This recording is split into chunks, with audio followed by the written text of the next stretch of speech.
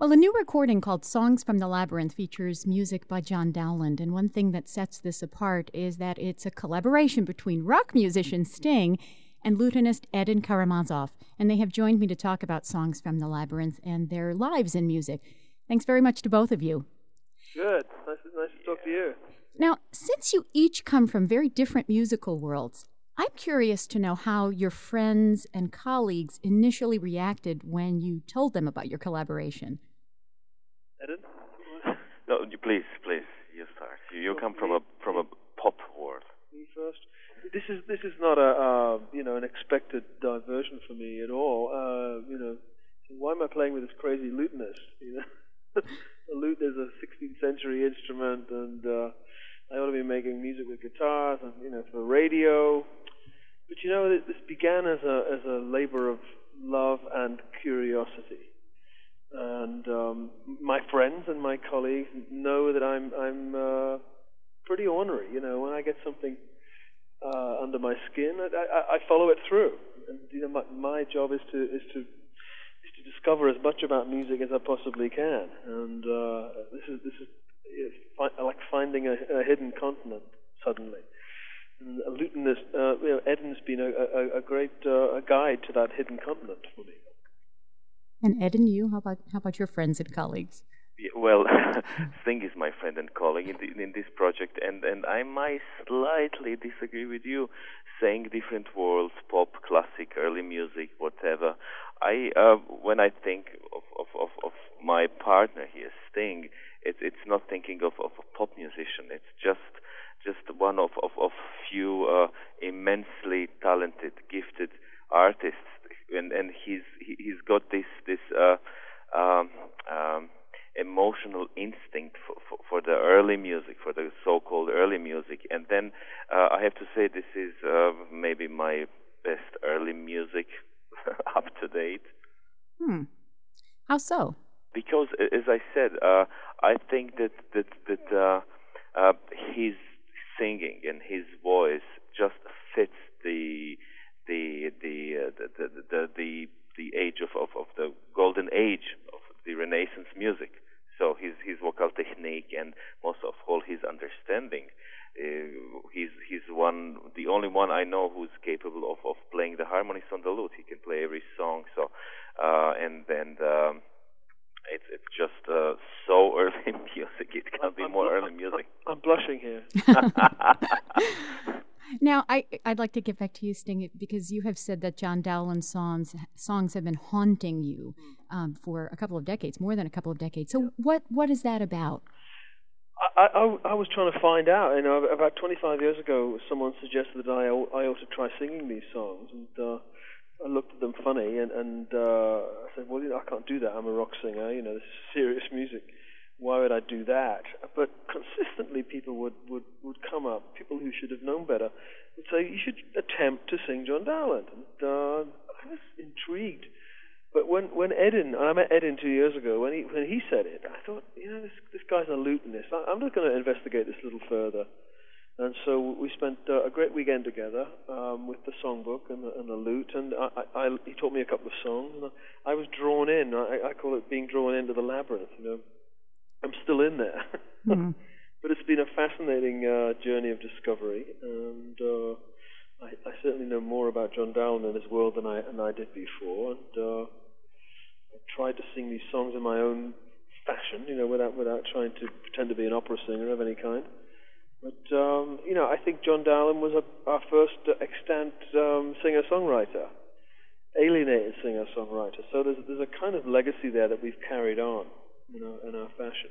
Mm-hmm. I have to say, you touched on something that is really evident.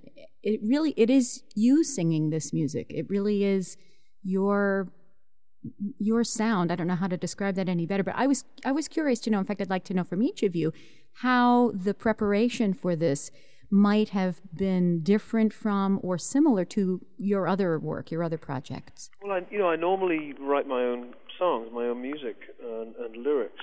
So one, it was nice to get out of my own way for a change and immerse myself in someone else's world and someone else's process. Also useful to serve a kind of apprenticeship and learn something new. but realistically, I would listen to the way the songs have been recorded before by wonderful tenors and countertenors, and think, well, I can't really do that, and I don't want to compete with that, but I can bring an intimacy to these songs that perhaps hasn't been recorded before, just by the closeness of the microphone. There's a sensuousness in the songs, a kind of erotic component in the songs that I haven't heard. It's normally recorded at a great distance, and it's on a pedestal, and I just wanted to make it a little more earthy, because I don't have any choice, really. But I think the songs can tolerate it, and I think perhaps that technique of operatic singing wasn't invented until 100 years after these songs had been written. So who knows? We may be authentic. Mm-hmm. And Edin, how about you? How was the preparation for this collaboration? Similar or different from your usual projects? Well, I will tell you I already had idea fix of having Sting's voice on. 2 years ago or 3 years ago, I recorded the Benjamin Britten's piece on the lute alone, and then which is based on music by John Dowland. It's based on a song "Come Heavy Sleep" and piece called "Nocturnal." A beautiful, amazingly one of his best instrumental works, 20 minutes long, and then in the end we have this John Dowland song. He gives it right in the end. So after listening the CD at home, I just felt something is missing, and then I wish I could have the boy soprano on the CD. That's what I wanted, and then somewhere it was like, well, I Sting's voice. It was just everywhere. We even met many years before, as you might probably know. And then I said, well, Sting, yeah, I think he's the right man to sing Dowland. So then when we met, it was just there. We met 2 years after that, and then we just met, and then Dowland. It came by itself, like from the Aladdin slump. It was there. The idea. Now, no preparation at all. Now you have done some different things, some modern treatment of this music. You've layered some voices and that sort of thing, and they're absolutely straight performances, but there is a real modern edge to them, and I'm curious to know how you chose some of those effects. Well, I mean, the harmonies were written by Dowland. Mm-hmm. We just followed what was already written down. Mm-hmm. I wanted to do that to add an extra color to the record and an extra element, because otherwise it would just be voice and lute. I was very keen that this record can be listened to in one go, and that people will be intrigued by it and enthralled by it.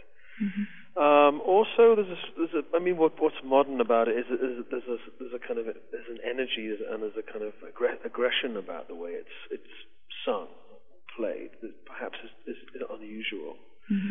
But a song like "Can't You Excuse My Wrongs," if you look at the lyrics, it's a very angry lyric. So I thought it could tolerate a much more hard-edged approach than it is normally heard. Mm-hmm. People are often comparing Baroque music and early music to jazz. There's a lot of the improvisation, and that's such a huge part of those genres. Do you think that's true? There's a lot of chromaticism in mm-hmm. Dowland's music that, like bebop.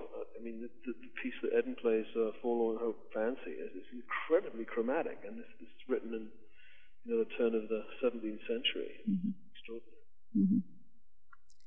Okay, Edin, here's a question for you. Yes. I have noticed that a number of very accomplished lute players, including people like Paul Odette, began in music as garage band guitarists playing rock and roll, and I would like to know whether you did too. No, I didn't. I started with Dowland. Really? Yeah, almost. So I started playing classical guitar. I was, really, really, really classical, and doing all these sorts of competitions, which with the time I didn't like, because making a classical musician's career, and everyone wants you to be the best. So I gave up, and then starting playing, not in the garage, but I played in a circus.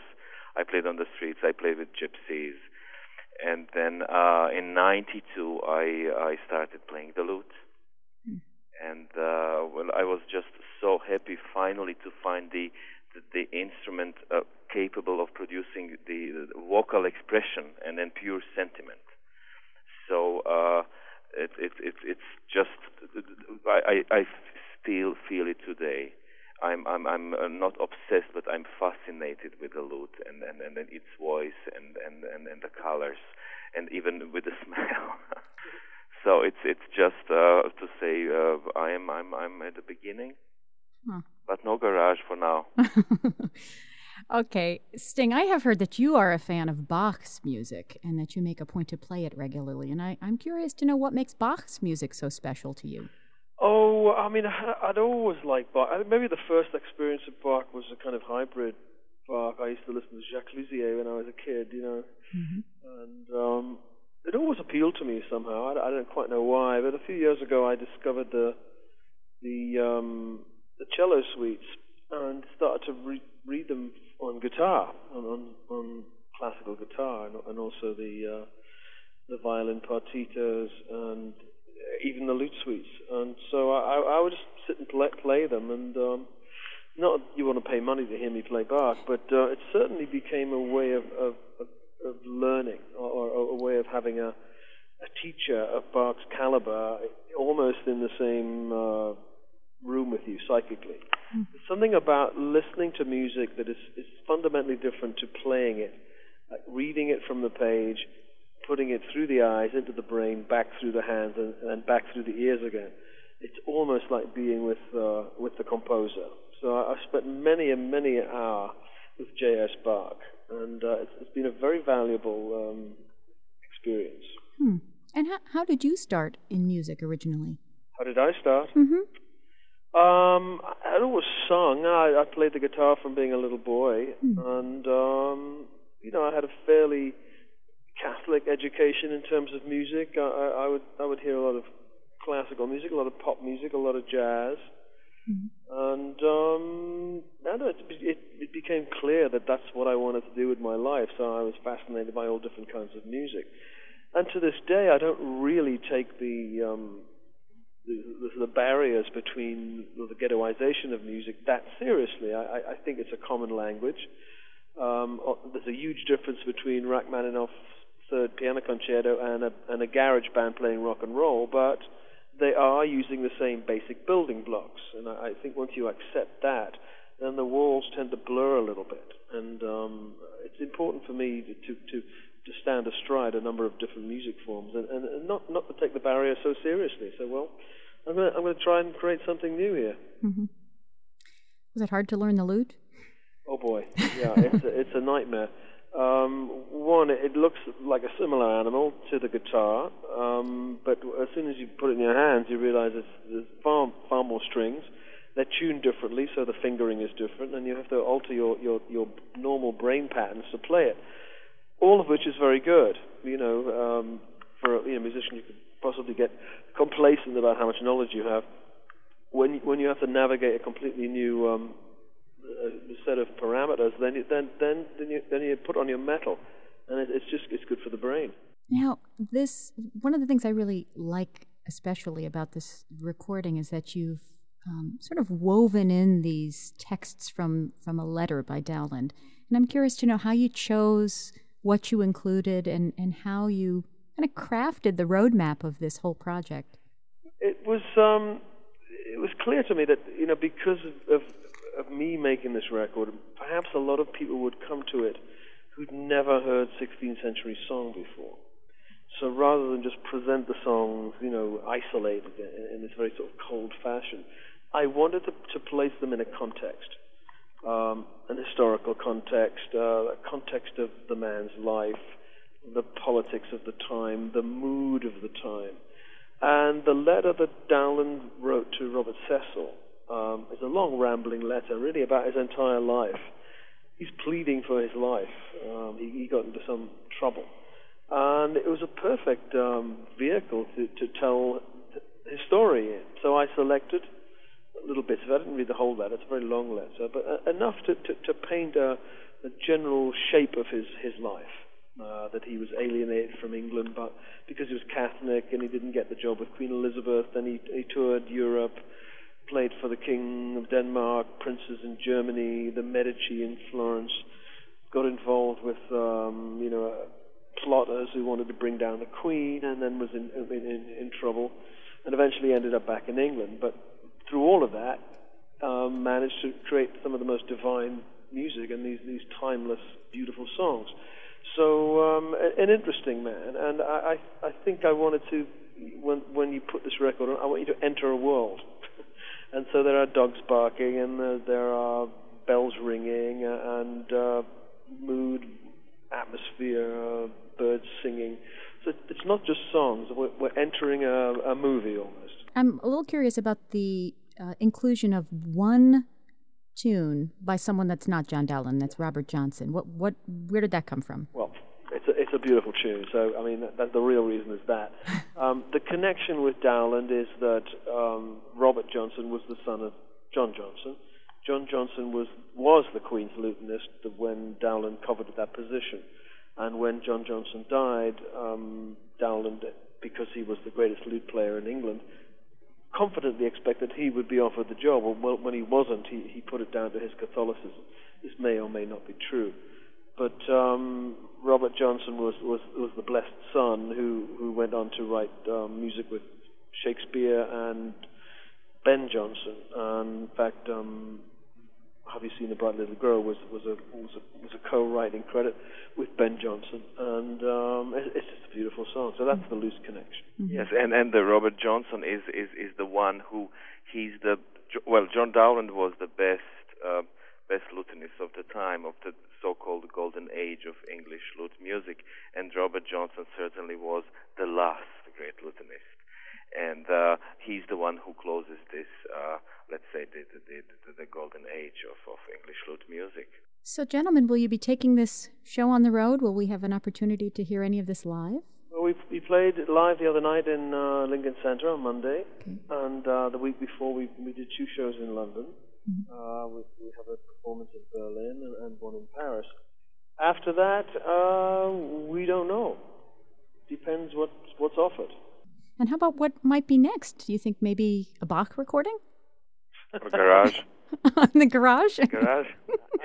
I think I have to make another rock and roll record, and then perhaps we'll think about doing something in this vein. But it's nice to have explored another area and given myself at least a little bit of extra landscape to play in. Edmund's going to make a rock and roll record. No, wait, how do you know? Excellent.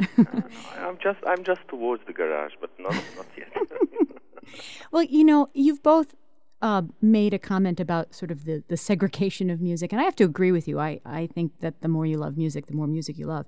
But the reality is in this world that there are, formatted stations and people define themselves by the kind of music they like often. And in fact, here in this country, many of the remaining classical radio stations are non-commercial public radio stations. There are fewer and fewer classical stations, and that's probably a likely place where this CD is going to be played most heavily. I'm curious to know what either of you or both of you know about public radio, whether you have an opinion about it in general, if you listen. Oh, I think it's hugely important, public radio. It's probably the last vestige of art being broadcast, so it's very important. And I'm a big fan. I really am. Edmund, do you have much experience with public radio? Oh, lately, yes. No, I also, as a boy, of course, in my hometown, I started performing like almost right at the beginning, playing my guitar and also some Dowland pieces in the radio, and I have beautiful memories from my childhood being in the radio, and I just remember waking up so early with my mother, going there with my guitar and to perform on the radio. Yeah. But I think it's important. I was educated by the BBC, really. It was one radio station that played everything from Beethoven to the Beatles. And now with the way things are programmed, if you want to listen to heavy metal music 24/7, there's a station for you. If you want to listen to early music 24/7. There's a station for you, and never the twain shall meet. Mm-hmm. I think it's important to broaden your horizons musically. Otherwise, you end up in a kind of fascist state. You know, mm-hmm. we need to blur the edges, and I think if people are curious about Sting recording a Dowland record, a Renaissance record, then that's good. If that curiosity leads to perhaps things being a little bit softer around the edges. Well, I congratulate you both on a really wonderful project and very enjoyable, and I wish you a lot of success. And I want to thank you both for speaking with me too. It's a pleasure. Yes, a pleasure.